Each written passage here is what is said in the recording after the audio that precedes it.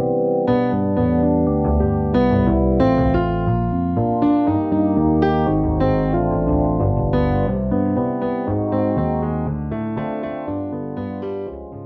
everyone, welcome to Lessons from History with Elizabeth and Daisy.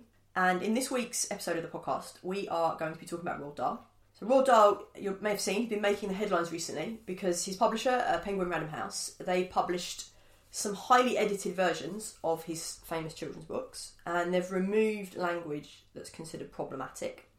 And I think the book we really want to look at today and really focus on is Dahl's autobiography, Boy. So it was published in 1984. It's all about his childhood, and it's had a huge influence on people's ideas of what prep schools and public schools are like.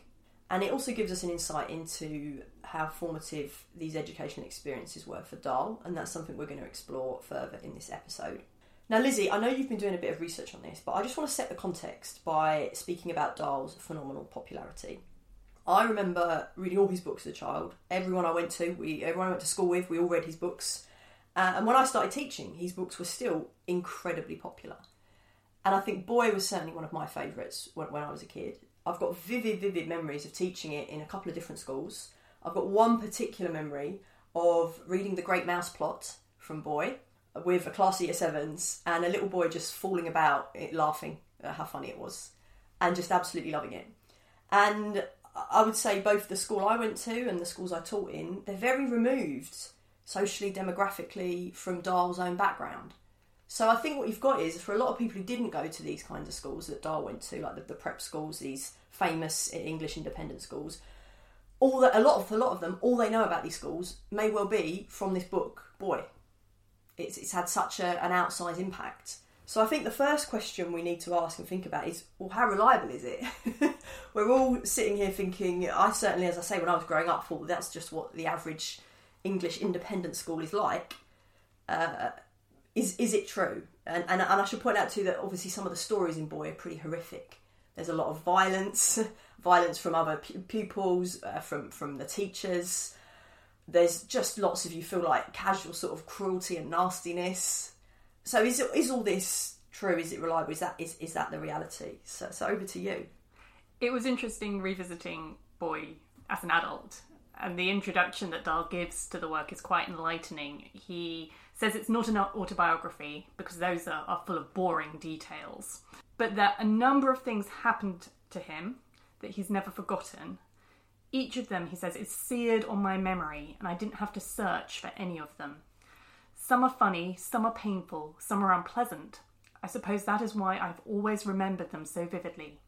All are true. And it's quite a provocative statement for him to make. Dahl's writing this book, he's nearly 70, he's subject to all of the failings of memory, which, come to us all. And there's also, a desire there to present a flattering self-portrait. And what's more, we know Dahl's an expert storyteller, so he knows when to edit and when to exaggerate. Dahl once said, "I don't lie, I merely make the truth a little bit more interesting." And he confessed to his contemporaries that Boy was coloured by his natural love of fantasy. So obviously we've got to keep this in mind when we're considering his experience of education, and we'll be drawing on sources that are external to Dahl's own memoir in this episode, which at times corroborate, but at other times contradict what Dahl has to say. Definitely, and I would say I reread Boy just before we were doing this, and I was rereading The Great Mouse Plot because it's one of my favourite bits. And when you read it as a child, I think, you just take it as verbatim, well, that happened in reality. But he reports these conversations with his friend Thwaites, word for word. Now, obviously, nobody can recall word for word conversations that you had when you were 8 years old, when you're 70 or 80. So obviously, there's going to be a bit of poetic licence there. And a lot of the poetic licence when it comes to That Great Mouse Plot is making it very funny. So some of the things Thwaites says, this little 8-year-old whose father is a doctor, are very amusing and make you laugh, and you think that probably wasn't exactly how it played out. So there's definitely that authorial crafting of the narrative there. You can definitely see it. But tell us some of the details about these schools that he went to, like how much we know of those, the reality of it. So we know quite a lot about the schools. We know a lot about Repton, which is the final school that Dahl attends. But we also know about the other two schools that feature prominently in the book. He starts off at Llandaff Cathedral School in Wales and then goes on to St Peter's, which is a boys' prep school in Weston-super-Mare. So there's actually quite a lot of other things to draw upon. Dahl's parents were Norwegian, and it's interesting because in a way he's often seen as someone who's kind of archetypally British. Suddenly the stories are seen as these sort of landmarks in British children's literature. But I suppose his education has a big role in shaping his outlook. His father dies when he's very young, and according to Roald Dahl, his father's dying wish was that he wanted his children to be educated in English schools. And his father says that English schools were the best in the world, and that the education they provided caused the inhabitants of a small island to become a great nation and a great empire, and to produce the world's greatest literature. So this is another moment where I think, did his dad really say that? I'll top it up a bit, but you know, that's lovely, isn't it? And I think we've talked in previous episodes, haven't we, about how British schools, English schools, do have this international reputation. They still have it today, perhaps even more so. And I think one other thing to point out, his parents are Norwegian, but his doesn't actually settle in England, is it? It's in Wales where they settle. So in that sense, you're thinking of the English public school. Maybe he's an outsider in a couple of ways, in that his family are Norwegian, but he grows up in Wales. And as you say, first of all, Llandaff Cathedral School, I hope I've said that right.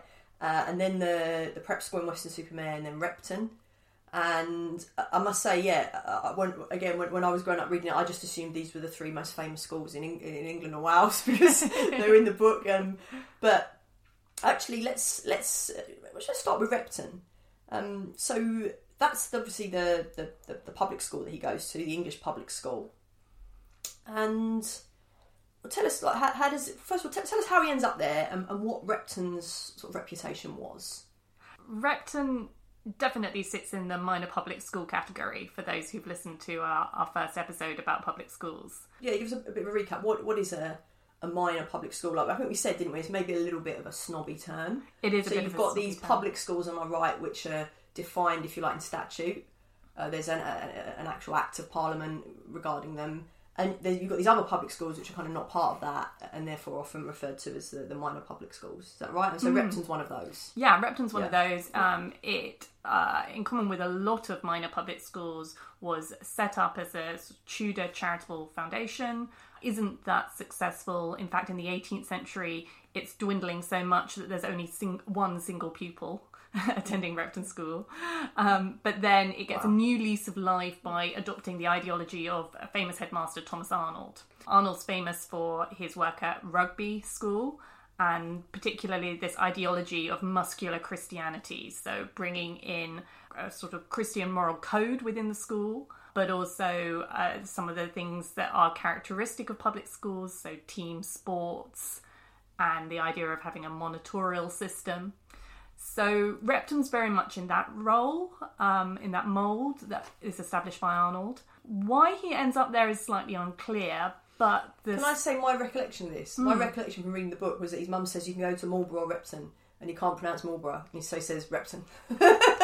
Which again is one of those moments that just always sort of stayed with me. and it's, you wonder how true that is. So how does he end up there? So there might be some truth in that. The main reason he ends up there is that the prep school that he's at before that, St Peter's in Weston-super-Mare, is geared up to send boys to that kind of middle rank public school. So they're not sending boys off to Eton, Winchester, Harrow. They are sending pupils off to Repton and Marlborough. Some of their teachers have been to those schools. Captain Hardcastle, which we'll talk about him a little bit more later on. Captain Hardcastle went to Repton himself, and then there's a family friend who's at Repton. So it's all those sort of ties and connections which I think lead to Dahl ending up at Repton. Great. So you talked there about the link between, so Repton's the big, if you like, secondary public school, and it's got links with all these, if you like, feeder schools, prep schools across the country, and one of those is St Peter's in Weston-super-Mare. That's where Dahl goes. So before he's at Repton, he's at St Peter's, and actually before that he's at this other school, Llandaff, which is where the Great Mouse plot takes place. Tell us about those schools then. Well, let's start with the cathedral school, because that's the first school that he really recalls. He's there between the ages of 7 and 9. He admits himself that he doesn't actually remember much from that time, but one of the things that he does describe, and probably forms the most memorable incident in the whole book, is this Great Mouse Plot. Can you describe the Great Mouse Plot? Can you do us a little summary? I can definitely do a little summary, and I think that my summary won't do it justice, because I think when you summarise it, it just sounds a bit like a nasty plot. But when you read it, it's just priceless. And I think, as always with Dahl, what makes it so pricelessly funny is it all being from this slight double view of the point of view of the 8-year-old boy, and it's happening to this 8-year-old boy, and then the slight knowingness of the author, the adult author. How does it work? It's him and his four friends. Yeah, I think they're 8 or 9 years old. And they love the sweet shop. And I think there's a great line that the sweet shop was to us as the pub is to the alcoholic. You know, it's the centre of their life. It's all they care about. And unfortunately, the woman who runs the sweet shop is not the nicest woman. I'm going to read out what they say about her. And I think I'm going to read it out knowing that this might be the kind of passage that gets rewritten and that gets edited. So the woman who runs the sweet shop, her name was Mrs. Pratchett. She was a small, skinny old hag with a moustache on her upper lip and a mouth as sour as a green gooseberry. So that's definitely getting edited out, probably. She never smiled. She never welcomed us when we went in. And the only times she spoke were when she said things like, "I'm watching you, so keep your thieving fingers off them chocolates." Or, "I don't want you in here just to look around. Either your fork's out or your gets out." So that's the kind of woman who's running this sweet shop. She has very dirty fingers, which she uses to fish the sweets out of the jars. She's quite sort of stingy with the portion sizes of the sweets, and wraps them up only in little twists of the Daily Mail rather than giving them a proper bag. So they're all sort of got it in for her. And what they decided to do, they find a dead mouse one day. Actually, this is all Dahl's idea. He says it was all my idea. This was my greatest moment. He finds they find a dead mouse one day, and he decides, let's put it in a jar of the sweets.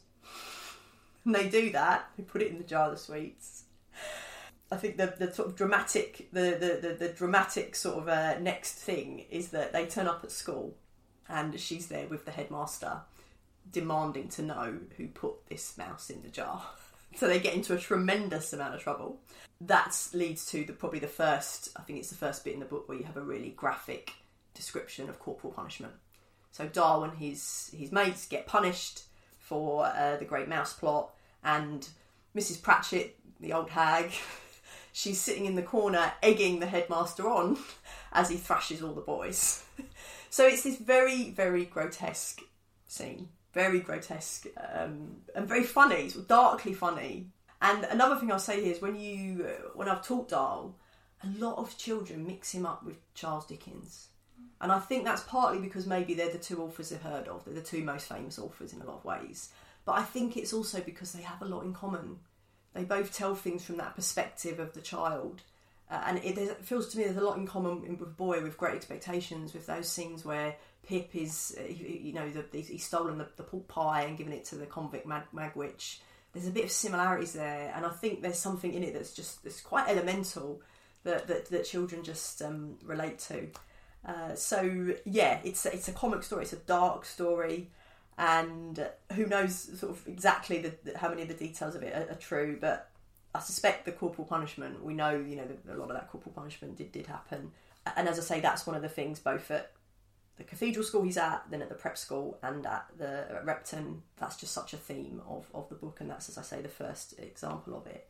It's definitely, it's far from the last. So we will touch on that more as we go through. I think the story is so interesting. There's Dahl's real fixation on uncleanliness, but also sometimes deformity and disability as an outward sign of immorality. And I mean, that comes through even in the Bond film that he writes the screenplay for, You Only Live Twice, because that's the first time that we actually see Blofeld's scarred face.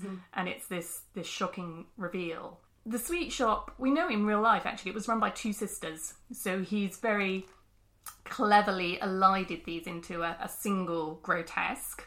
And Mrs. Pratchett, it would be so easy to see her as the kernel for a character like Mrs. Twit. Yeah. But I think in a way it sort of works the other way around. Dahl is writing Mrs. Pratchett after having come up with some of his grotesques in his stories.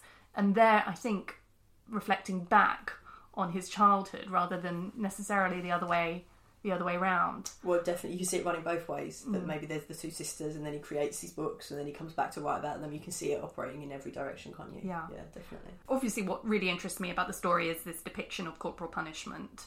It's fascinating if it were the case that Mrs. Pratchett is the witness of the corporal punishment. It's very different from what you would get with a lot of public schools and boarding schools. I think it comes through that because Llandaff is a local day school, that there is more of a relationship between the headmaster and the pupils and the people in the town. Because the idea that a local shop owner would walk into one of the more major public schools and demand that the headmaster react in a certain way and supervise that punishment is completely unreal, would never have happened. Absolutely. And I mean, look, children in sweet shops, that happens now. You see a lot of sweet shops now, don't they have signs, no more than 2 children in one time. Again, you know, I know a lot of the schools I've worked in, you've lots of children piling in there at the end of the day. That's something that's still there. Yeah, but the idea of the owner of a sweet shop going and talking to the head of one of the big public schools feels very unrealistic. But this is a day school, so she goes in apparently and demands to have him punished and sits there and watches the punishment. And it is fascinating reading it now from the 21st century perspective, and you know the concerns we have about safeguarding. You read this scene and you think, this is just insane. So we've got the Great Mouse plot, and that's as I say that there. So anything more on that? Dahl really brings through the fact that although the violence is upsetting, what's worse is that it's to an audience, and that Mrs. Pratchett being there, he says it becomes a nightmare. There is that sense that the problems with corporal punishment are more than just the pain that it inflicts. They're associated with the shame of the act and the fact that there might be an audience to that shame. Yeah, there's a lot of that in the other bits as well, aren't there? Yeah, so it's not just, as you say, not just the punishment, sort of the public punishment, yeah. And the ending of the story is, of course, that he goes home and as he's having his evening bath, his mother discovers that he's been wounded in this way and immediately puts on her hat and goes round to the headmaster to complain. And of course this is all relayed by Dahl, but the interaction she has with the headmaster is quite interesting because she is shocked and says, you know, we don't beat small children like that where I'm from. And of course the headmaster replies that, well, you know, you're a foreigner, you don't understand how things are run here. He essentially tells her, either you're happy with how I'm running this school or you take your son away. And she effectively calls his bluff and does find a new school to send him to and takes him away at the end of the term. So she does do that, but doesn't really get any better. No, it's very much so this is, you sort of feel, yeah, maybe the headmaster in that sense is right, all your English schools are going to be like this. So yeah, what happens next? Well, yeah, that's what she states. She's thinking an English school this time, you know, back from, get away from what's going on in Wales. At an English school, such horrors won't go on. But for Dahl, it's frying pan into the fire. So he's sent away for the first time to a boarding school. It's across in Weston-super-Mare. And even allowing for Dahl's comic hyperbole, boys' prep schools during this period are pretty horrible places. And it gives Dahl a bit of a problem in the book, but also probably in his own interior life, because he wants to maintain the virtue of his mother, who he very much puts on a pedestal. So she can't be blamed for the awful suffering that he goes through at this school. For Dahl, in some ways, it's easy because he can plausibly suggest his mother was innocent, and she's, after all, is acting on the wishes of his dead father, and she doesn't understand what she's sending him to. But for a lot of boys at the time who were sent to these prep schools and these public schools, their parents, certainly their fathers, would have experienced a similar education themselves and were well aware of what they were inflicting on their children. For many of them, there is this expectation that the children are going to adjust to this Spartan way of living and that it's going to be good for them. Absolutely. And I suppose there is that sense when you're reading it, you always think, what's it like for the other boys? Do they all hate it as well? Like, is it just Dahl? Does he have a particularly kind of bad time? But I would say as well, when you read it, you also get the impression, as you say, these interwar prep schools, that they're pretty run down. They don't feel... you don't feel like there's much money. Yeah, definitely. So he attempts to get home by faking appendicitis. And it sort of works. He gets back to Cardiff, but the doctor there catches his lie. And he's rather kind. He maintains the subterfuge, but he reinforces in Dahl this sense that he shouldn't be burdening his mother with his problems. And in fact, he tells Dahl that his mother hadn't wanted to send him away, that she had felt that he was too young. But the doctor had insisted and said that it was the right thing to do. And of course, this sets up this sort of helpful duality in Dahl. He's having one life here as a pupil and a completely different life at home. And he's not being honest with his mother about what's going on at school. So he talks about letter writing and the fact that letter writing is a supervised activity. Even if pupils make errors in their letters, these are caught by the masters, but not corrected within the letters themselves. So they're trying to maintain the fiction that these are letters that are written by the pupils without any sense of censorship. But the pupils themselves are very aware that they are being watched. So Dahl develops this very helpful habit of writing letters to his mother, and he writes weekly to her throughout his life, and she keeps all of the letters, which are really very insightful and very interesting. But we can see that what perhaps begins as censorship at school becomes a self-censorship as he's getting older. And we can see his abilities as a storyteller developing, but also perhaps that he's trying to protect his mother from more unpleasant aspects of his life. Yeah, I'm going to throw in a random tangent here. I don't know if you remember, back in the mid-90s, Jonathan Aitken, he was a Tory cabinet minister, and he lost this big libel case, I think, against The Guardian, and he went to prison.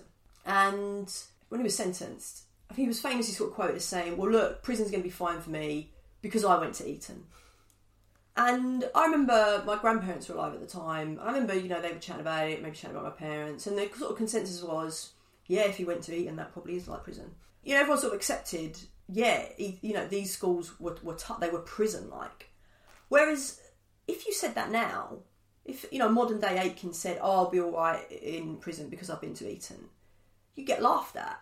You'd say, do you think Eton's as tough as prison? Of course it isn't. You've got a swimming pool, you've got a lovely rooms, you've got all luxuries, mod cons, whatever. So it does speak to the fact that when Aitken said that, he didn't get laughed out of town. Yeah. Even sort of working class people were like, yeah, it's pretty tough in these public schools. And I think that's something that's changed. I think public schools are a lot nicer now, just on those, in that sense of the living conditions. That's just the other sort of thing. I think a lot of working class people and middle class people would look at it and go, well, why would you send your children? That these people are wealthy. They're not the downtrodden poorest of society, and they're choosing to send their children to these prison camps. And there's a case for saying that there's a lot of people who are a lot poorer than Dahl's family who probably have a much nicer and much better experience at school and a much comfier experience. So what is this just that English sense of you've got to toughen them up, and you've got to sort of chuck them in cold water and put them in tough living conditions and beat them in order to become men? Is that it? It's just a cultural thing. I think there's part of that, definitely. There is a sense of some pastoral care. So there's the figure of the matron, but matron can send you to the headmaster and you'll be caned without question. And Dahl talks about some of the things that matron does. She puts soap in the mouth of a boy who snores. He also talks about some of the pranks that they, in return, play on matron. So there's a boy who sprinkles sugar on the floor. And in solidarity, none of the boys will confess and say which boy has done this misdeed, performed this prank. And one of the sort of little details that I thought was very telling is that all of the boys have a tuck box, and Dahl describes this tuck box as being a secret storehouse, and that there's this unwritten rule that nobody else will look in your tuck box. And you even have your own little lock and key to your tuck box. And when none of the boys will confess to having sprinkled sugar on the floor, what the headmaster does is he doesn't raid their tuck boxes to see who's got a bag of sugar. What he does is he confiscates the keys.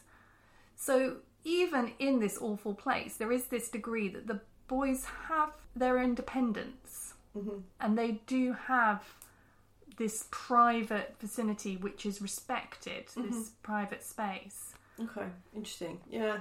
And what about the teachers here? You talked about Captain Hardcastle, he's probably maybe got a bit of shell shock. You talked about the matron, some of the heads. What about the teachers? So there are a lot of people like Hardcastle who have fought in the First World War and are suffering the effects from it. Hardcastle had, in real life, he was called Captain Lancaster. He had distinguished himself on the first day of the Somme, but he was ultimately invalided out of the army. They describe him as suffering from something called neurasthenia, which I think we would nowadays probably call shell shock or indeed post-traumatic stress disorder. Hardcastle, or Lancaster, whatever we want to call him, he's a figure that provokes mixed reactions. So he's actually still teaching at the school in Weston-super-Mare in the 1960s.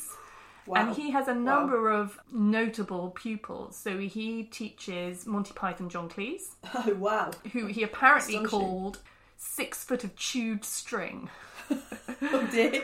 And he also teaches the biographer Charles Hyam. And some of them actually respond to him quite well and find him quite an engaging teacher. Dahl also talks about someone called Mr. Jopp, who only has one hand. He'd been in the Air Force in the war, and as a consequence had lost his hand. So he describes them, he says they were tough, and if you wanted to survive, you had to become pretty tough yourself. I think what was really interesting for me rereading it is that I don't think it mentions explicitly, barely mentions World War One, but you reread it now. I reread it now as an adult, and it feels like it's shot through World War One, and you just have this sense of the sort of the horror of it hanging over everyone, and there must be an element too, as the years go by, of not just the horror of what's gone, but the fear of what is to come. Maybe is that too much to think that there's some of that is going on, of just the toughness that's needed to survive in a world where you have these brutal wars, and where another thing sort of Dahl isn't mentioning, but so many of the boys who went to these schools, incredibly high percentages of them would have been killed, both in World War One and in World War Two. Yeah. Yeah. You get the sense that he's being introduced to the idea of unfairness in these interactions that he's having with adults. So he describes a boy who's refused permission to go to the lavatory during prep, which was a supervised study that was going on after school, consequently dirties his pants, and then is punished for this by the school matron.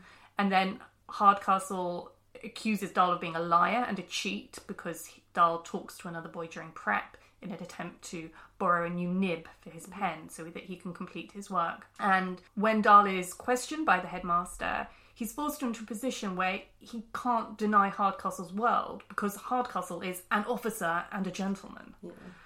So there's this strong sense that this is a world where children are not believed, but as a consequence you get this really strong sense of solidarity between the schoolboys. And Hardcastle definitely turns up in fictionalised form. There's a Captain Lancaster in Danny Champion of the World, and he must feed into Miss Trunchbull, to an extent. Brilliant. So those are the kind of teachers. We've sort of covered that from the prep school. So then, would it have been at 13 that he goes on to Repton? Is that right? Yeah, that's right. So at 13 he goes on to Repton. We talked a bit about that, how he ends up there, that St Peter's a bit of a feeder for it. So he turns up at Repton. Is Repton any better? What has that? Repton's interesting for Dahl. I think one thing that really doesn't get mentioned in Boy all that much is Dahl's own academic performance. But it's actually something that really comes through quite strongly in the letters that he's writing home to his mother. He's always reporting on what his order is in the different subjects in his correspondence. That's something that I think is quite hard for us to get our heads around now, but it was something that carried on right the way through in a lot of schools well into the 90s. The sense that you would be placed in an order in your form according to how well you were doing, and that you would be aware of that order. And he's physically large for his year group, which gives him an advantage in sports. But he's terrified about being held back a year due to his lack of ability when it comes down to the school lessons. And this ultimately happens to him at St Peter's. He's held back for a year. In some ways that's good because he feels a bit more confident in his ability and he does quite well. But then as soon as he goes up a year, he loses heart. And one teacher says he imagines he's doing badly and as a consequence does do badly.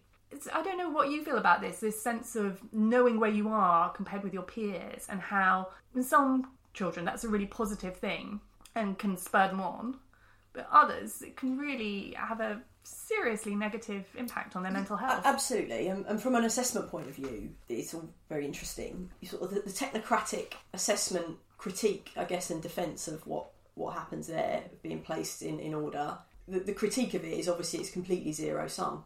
So however well you do, even if you're doing pretty well, if you're in a good year group or if everyone else is doing well, you won't show up. And the other difficult thing about it is what it also teaches you, and this is maybe of a piece for the rest of these schools, is that for you to do well, if others do badly, you'll do better. So if you're in a small class of sort of 20 or 30, well, one way to do better is to do better, and one way is to make sure someone else does worse. So that's the kind of problem with those approaches. What I would say is there's a difference between how you assess in private and what you tell students in public. So I think you do have to acknowledge the fact that teachers, when they are teaching a class, will probably have some idea of how the students are all doing relative to each other, and that's not a bad thing. And knowing that and working with that behind the scenes can be very useful. I think yes, as Dahl has shown, there are issues when you reveal that to students and make that a huge thing, and as I say, turn it into that quite zero-sum competition. And that's why one of the big dreams of all assessment people is probably to come up with something that's not as I say, as zero sum, or as what you might call technically cohort referenced. So you're referencing someone against their cohort. That you'd want to think about something that is more criterion referenced. Now, criterion referencing has its big technical challenges, but you can see when you see what happens with Dahl, you can see why people would want something like that, because it's the idea that an individual student can almost just work out how they are doing relative to some kind of absolute standard and work towards that. And that is something, as I say, is technically challenging. And I know I'm off on a huge tangent here, but this is my day job. Is there a way of trying to construct something like that is robust and easy to understand? But you're absolutely right that the traditional sort of simple way of doing assessment is just to rank students, and I think that does absolutely have its issues in terms of how students respond to that. That isn't always great for them. So yeah, clearly not great for Dahl either. But he doesn't do. So you're saying he doesn't do brilliantly sort of academically, but he does do very well at sports, doesn't he? So I always remember this. He does very well at sports. And this comes into its own when he's at Repton. So he becomes captain of a couple of teams. He's very good at fives, which is a game that's almost exclusively played at public schools. In fact, there's two different varieties, both named after different public schools. So there's Eton fives and there's rugby fives. And Dahl's brilliant at that. And I think in some ways it pays off in terms of the status that he has at the school, but it doesn't pay off in every respect, because ordinarily, if in a public school you were a captain of a sports team, you would pretty much assume that you would become a monitor at the school. And that doesn't happen to Dahl. I always found that so remarkable, and that really stayed with me. And I think it says something maybe about Dahl's character more broadly, doesn't it? So he says that typically if you were a captain of any sport, you would automatically become a prefect or a monitor, as you say. And he doesn't. He's captain of a couple of sports, and he's in the team of he plays for the first team of a couple of other sports. So he's very good at all kinds of sports, but he doesn't become a prefect. And he says the authorities did not like me. I was not to be trusted. I did not like rules. I was unpredictable. And I suppose, yeah, you see sort of things he does in later life. Perhaps that is true, and I think that does speak something about him, that he is immensely talented, but unpredictable with it. And yeah, it comes through in this book. I think Dahl in real life was a little bit more resentful of that than he perhaps portrays in Boy. In Boy, he's almost proud of the fact that he doesn't become a prefect, doesn't become a monitor. He emphasised too that he really would have disagreed with the rules that he would have had to enforce, and particularly that he wouldn't have wanted to have to beat younger pupils, which would have been a responsibility of a monitor at that time. So he makes rather a virtue out of not being made a monitor, but I'm not sure 18-year-old Dahl quite felt that way about it. Okay, yeah, fair enough. We should talk a little bit more about the monitors. At Repton, they have a particular title. Yeah, so this is another thing, isn't it? All these crazy public school slang. So, I think we talked about this before, but the monitors are called bozers. Is that right? Am I saying that right? Yeah. And the captain of teams, when the captain picks someone, if he wants to give them their colours, their school colour, he'll go up to them, shake their hand and say, graggers on your teamers. So there's all this completely random slang which makes very, very, very little sense to anyone from outside. And so you've got these bozers who are, like I say, the monitors or the prefects, and then they've got the younger boys they order around are called fags. Is that right? Yeah. So we talk about the fagging system. Yeah.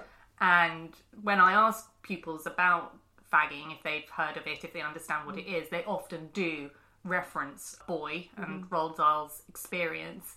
In particular, the menial tasks that they had to perform for these monitors, including warming the toilet seat. So that's what Dahl is particularly talented at. Apparently he has a warm backside. One of the monitors, Wilberforce, therefore decides that he's going to be his chief toilet warmer. And Dahl jokes that he gets through the entire works of Dickens whilst waiting on this outside lavatory, warming the seat for Wilberforce, which I think, again, is probably a bit of an exaggeration because there's a lot of Dickens to get through, isn't there? That's true, it's very prolific, yeah. So I think Dahl, his key point about these bozers, which is significant, is that he thinks that the pupils are desensitised in this environment by being the perpetrators of violence on young pupils. In the original draft of Boy, he actually talks about being put in a cold bath, fully clothed, and having his head held under the water by other boys. Yeah. So he does talk about incidents of bullying. Accounts by contemporaries actually suggest that Dahl himself was a bit of a bully, which is perhaps not entirely unexpected given some of the cruelty that comes through in his fiction. So we know that he was particularly good at coming up with nicknames. It's unsurprising, isn't it? Given nicknames. Some of his writing. Yeah. But also that he physically bullied some of his contemporaries too. Okay. So, and the fagging that he talks about, that's not unique. So the word bozer, is that unique to Repton? But fagging isn't. Fagging is across all the public schools. Fagging is across all public schools, right. But bozer is unique. Apparently it comes from a Tudor term, boursier, which is in Repton's particular foundation statutes. So okay. That's where they get their bozers from. And fagging, does that still exist now?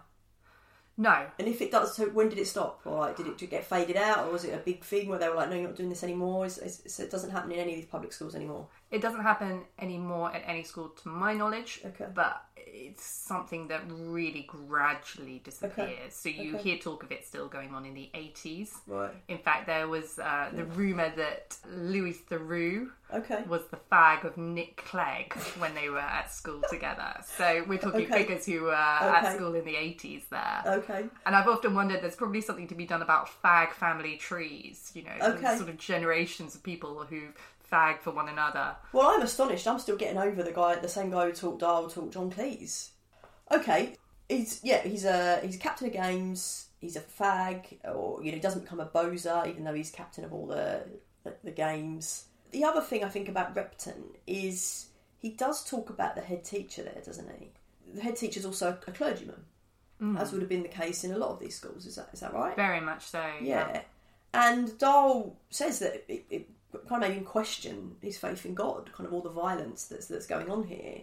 I suppose, when you look at what you've said, you do get the impression that Repton in particular, in the prep school and the day school, obviously the teachers are more in charge. You get the impression at Repton that the boys, the older boys, have quite a lot of authority. Yeah. And that's actually part of the principle, I guess, a lot of these schools, to give the older boys that authority. But you also get the impression that it's therefore a bit anarchic and that the older boys are, in some ways, maybe a little bit of a law unto themselves. So to what extent is there oversight from the adults? And you've got lots of clergymen, lots of a Christian ethos. What's going on there? There's a real difficulty there because, yes, it's often the boys who are maintaining discipline within the school, but what do you do if one of those boys goes rogue? And it's not unheard of for the headmaster to beat pupils, but this tends to occur in very serious cases when older pupils have misbehaved. And this is very much a last resort and something that would have been very shaming. And one of the incidents that Dahl relates is that a friend of his called Michael Arnold, was beaten by the headmaster. And Dahl talks about how this really did mean that he had very little faith in Christianity and organised religion to see this this religious figure of this headmaster beating a boy. And apparently in the incident in question, strikes of the cane were interspersed with the headmaster filling his pipe and giving a lecture on sin. And Dahl makes the incident sound incredibly sinister, and goes on to talk about how this headmaster became Bishop of Chester and then ultimately Archbishop of Canterbury and crowned the Queen in Westminster Abbey in 1953. There's a bit of a problem here, which one of the biographers has picked up on, and that's that the incident in question, when this boy, Michael Arnold, was beaten by the headmaster, is recorded, and the headmaster in question wasn't the headmaster who went on to be Archbishop of Canterbury. He'd actually left a few years previously. Okay, so what is interesting, I'm sorry, I just need to sort of interrupt there. So what is interesting is Repton, the headmaster you're talking about is Geoffrey Fisher. And Geoffrey Fisher becomes Archbishop of Canterbury 1945 to 1961 and is therefore the Archbishop of Canterbury at the time of the Queen's coronation. And he was the headmaster when Dahl was at Repton. And interestingly, the previous Archbishop of Canterbury had been the previous headmaster at Repton, I think, William Temple, so there'd been a Repton link there a couple of times.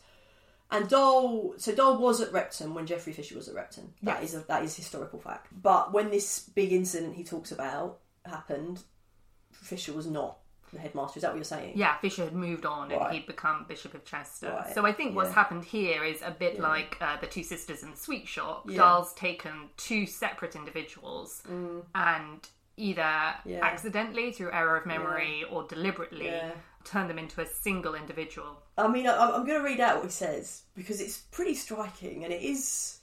I remember, as I say, reading this thinking, oh, this is appalling, like the British establishment, but he says... from Chester, he was promoted to be Bishop of London. He bounced up the ladder to get the top job of them all, Archbishop of Canterbury. Not long after that, it was he himself who had the task of crowning our present Queen in Westminster Abbey with half the world watching him on television. Well, and this was the man who used to deliver the most vicious beatings to the boys under his care.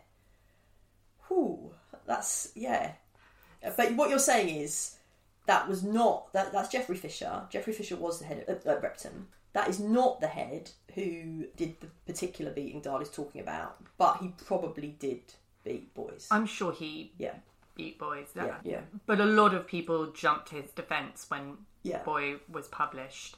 Yeah. The headmaster who does deliver the beating is a man called John Trail Christie, who was also in Holy Orders, goes on to be headmaster at Westminster School and then principal of Jesus College, Oxford. Right. And although inevitably the distinction between these two headmasters is very important to the people who knew them, really the thrust of Dahl's point remains the same. That these beatings were being delivered by people who were meant to be figures of religion, men of God, and that for him seemed unforgivable. Yeah, and I mean, I'll just say what he says. He says, all through my school life I was appalled by the fact that masters and senior boys were allowed literally to wound other boys, and sometimes quite severely. I couldn't get over it. I never have got over it. And it comes very much from the perspective of the person doing the beating, his criticism, his critique. He isn't against what he calls tickles on the rump, which he thinks does naughty boys the world of good. What he objects to is the way that performing a beating actually really destroys a figure's humanity. Yeah, and it's not just, as you say, a tickle on the rump, it's a flogging. He says that it is a flogging. And the one he describes of, the headmaster beating this boy whilst lighting a pipe in between, it does, as you say, sound just incredibly vicious and it's the psychological torture of it, rather than the physical dimension to it. And at the end of it all, a basin, a sponge, and a small clean towel were produced by the headmaster, and the victim was told to wash away the blood before pulling up his trousers. What's a little bit more complicated too about this story is that Dahl's friend Michael Arnold, he doesn't mention in Boy why Michael Arnold was being beaten, and he actually suggests that he was quite a young boy, whereas in fact the incident was taking place when Arnold was 18 years old. And what had happened was that 18-year-old Michael had been caught in bed with a younger boy. Right. And he was expelled, but the punishment was also applied as part of that. And obviously it's understandable why Dahl is reticent about sexuality in a book that's aimed at children. But he also lies to his mother about the incident, and he tells her that Michael had had a mental breakdown and he'd been sent away for the rest of the term to recover before going on to university. Okay. His mother subsequently does learn the truth, and she writes to Dahl, and she's shocked that he's been dishonest with her and worried that he is somehow implicated himself, and that's why he has been lying. And Dahl's housemaster actually writes to her to reassure her that Dahl had not been involved in the incident, and also to explain to her why he had encouraged Dahl not to tell her the full truth of the matter. I have to say, this is all astonishing. I feel like, Lizzie, you're really uncovering some of the stories behind this book, this very famous book. And of course, it is a book written for children. It doesn't mention sex. But again, the big thing everyone always says about these schools, both then and now, and you have all the kind of scandals around it, is, the sort of elements of child sex abuse. So obviously Dahl isn't talking about them in Boy. But what you're saying is there were elements of it there, perhaps, between the students. Yeah. On a lighter note, one of the great anecdotes which Dahl really enjoyed telling, at parties and book launches, but which he didn't include in Boy, is about the sex education that he received back at St. Peter's, his prep school. Apparently the headmaster told the boys, "You have about your body a certain organ. I think you know what I'm talking about. Well, I want you to realise it's like a torch. There's a sort of bulb at the end of it. If you touch it, it will light up. And if it lights up, your batteries will go flat."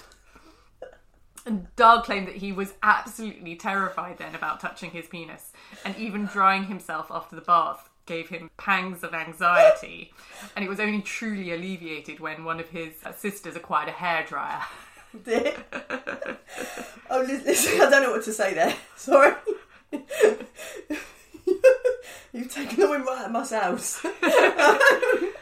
Okay, well, you're not going to look at hairdryer the same way again, are you? We can think about those. There's been so much in the news recently about sex education at schools and what is acceptable and what we should be expecting. And there you go. Dahl's got all the answers. You're giving rules on hairdryers, clearly. And probably also that these things are never easy, are they? So So he doesn't write about that in Boy, but he does go around, as you say, giving speeches, and that's his set piece speech, the set piece anecdote that he gives. Okay, brilliant. All right then, so we've uncovered lots there behind the scenes of Boy. I feel like I'm never going to read it in the same way again. I think that's the thing, when you read books as a child, you just have that, you don't have that concept of an unreliable narrator, do you? You just read the book and you just think, oh, the person telling it is the hero and is right. And actually, I talked about the analogy with Dickens, a comparison with Dickens. There's probably a comparison there. I remember reading Dickens as a kid and thinking Dickens was an absolute hero, and you grow up and find out more about his life, and he was another one who was maybe more flawed than you realise at first. So actually, maybe let's we could sort of maybe wrap up on that then as well. That I guess one of the reasons why perhaps his publishers are keen to edit out some of these less savoury aspects of the books is that in his public pronouncements in later life, some of the things Dahl said have also come in for a bit of criticism. I think quite rightly. So he does seem in later life to have been, to have said and done some maybe slightly unpleasant things. Can we blame them on his education? Like, what do you think about that? Where do you stand on that, on the kind of person he was and the kind of things he said as an adult? It's difficult because plenty of people who were the product of that system didn't come out with the same views as Dahl, and they certainly didn't write the same books as Dahl that had the same commercial success. So different people take away from experiences different things. I think there is an argument to make that Dahl, as someone actually made the comparison with Ian Fleming as well, the author of the James Bond stories, that they both had this experience of quite a cruel world, and as a consequence, some of that cruelty does come out in their writing. Definitely. We made the comparison with Dickens, you made the comparison with Fleming, which I think is right too, and they must be quite close in age, Dahl and Fleming as well. I think the other person it's interesting to make a comparison with is also been in the news lately, a little bit older than Dahl, Agatha Christie. So people have been talking perhaps her books are going to get edited in the way Dahl's have been. And I think what's interesting there is both Dahl and Christie is there are probably some bits in their books that, if you were looking at now, you maybe think I've got issues, but I think the remarkable thing about both of them is their extraordinary popularity. And I would say with both of them, I would say they are still two of my favourite writers because they're so readable. They're so readable. I don't think that about Ian Fleming. I think Ian Fleming's got lucky with the James Bond films. But Dahl and Christie are extraordinarily readable. You pick them up. I just picked this one up to flick through it. And you just find yourself hooked and reading more and more and more. And I find Christie is like that too. And so I think the weird thing is they do embody this. They have all the thoughts and the views of people of their era. But their books are so readable and so popular that they've endured beyond that. And that is what is causing this tension. And in a sense, the thing that would make it probably easier for everyone, and I think a few people kind of almost suggested this, if kids just really got a bit bored with Dahl and moved on from him, and then we could all just move on and put him in the dustbin. But that is not going to happen. No. Because these books are so good and so readable. And so I think we're going to be, not just our generation, future generations are going to be reading them and thinking, what's the right way to react to some of these bits in it. Having said all that, what I would say is some of the things Dahl said in later life, definitely one of the things he said about Jewish people is completely outrageous. But the bits that are in his kids' books, some of the things they've edited feel like they've been very, very oversensitive. It does feel like that. Some of the things they're taking out, that not calling Augustus Gloop fat, it just feels a bit excessive, and maybe a bit oversensitive there. I'm missing the point too. Yeah. I mean, the point of Gloop's being fat is that it's a visual representation of his greed. Yeah. Okay, and the greed is a characteristic that I think we would accept that we could be critical of. The other interesting thing about the edits they made to his work is that normally when you have these debates, it's because maybe people are saying, oh, there's this modern cultural institution and they want to just focus on the bad bits of our history. What's interesting with the Dahl stuff is they're editing out the bad bits, focus on the good bits. So the bit I find astonishing is when they rewrote the bits from Charlie and the Chocolate Factory, the original text about the Oompa Loompas is that they get smuggled over in large packing cases. So there's very much an element of they've been forced. And in the rewriting, the Oompa Loompas, Willy Wonka says, oh, they've told me they love it here. So it's almost trying to make the thing seem better, And I think there's that element of sort of wanting to sanitise it, isn't there? To make him seem maybe a more cuddly figure.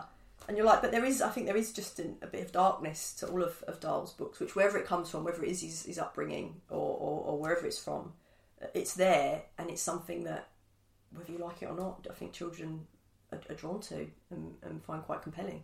We've looked here at a very elite education. We didn't talk much about Dahl's own family background and his personal wealth, but it wasn't representative of the experience of many pupils at the time. In our next episode, we're actually going to flip and have a look at the Education Act of 1870.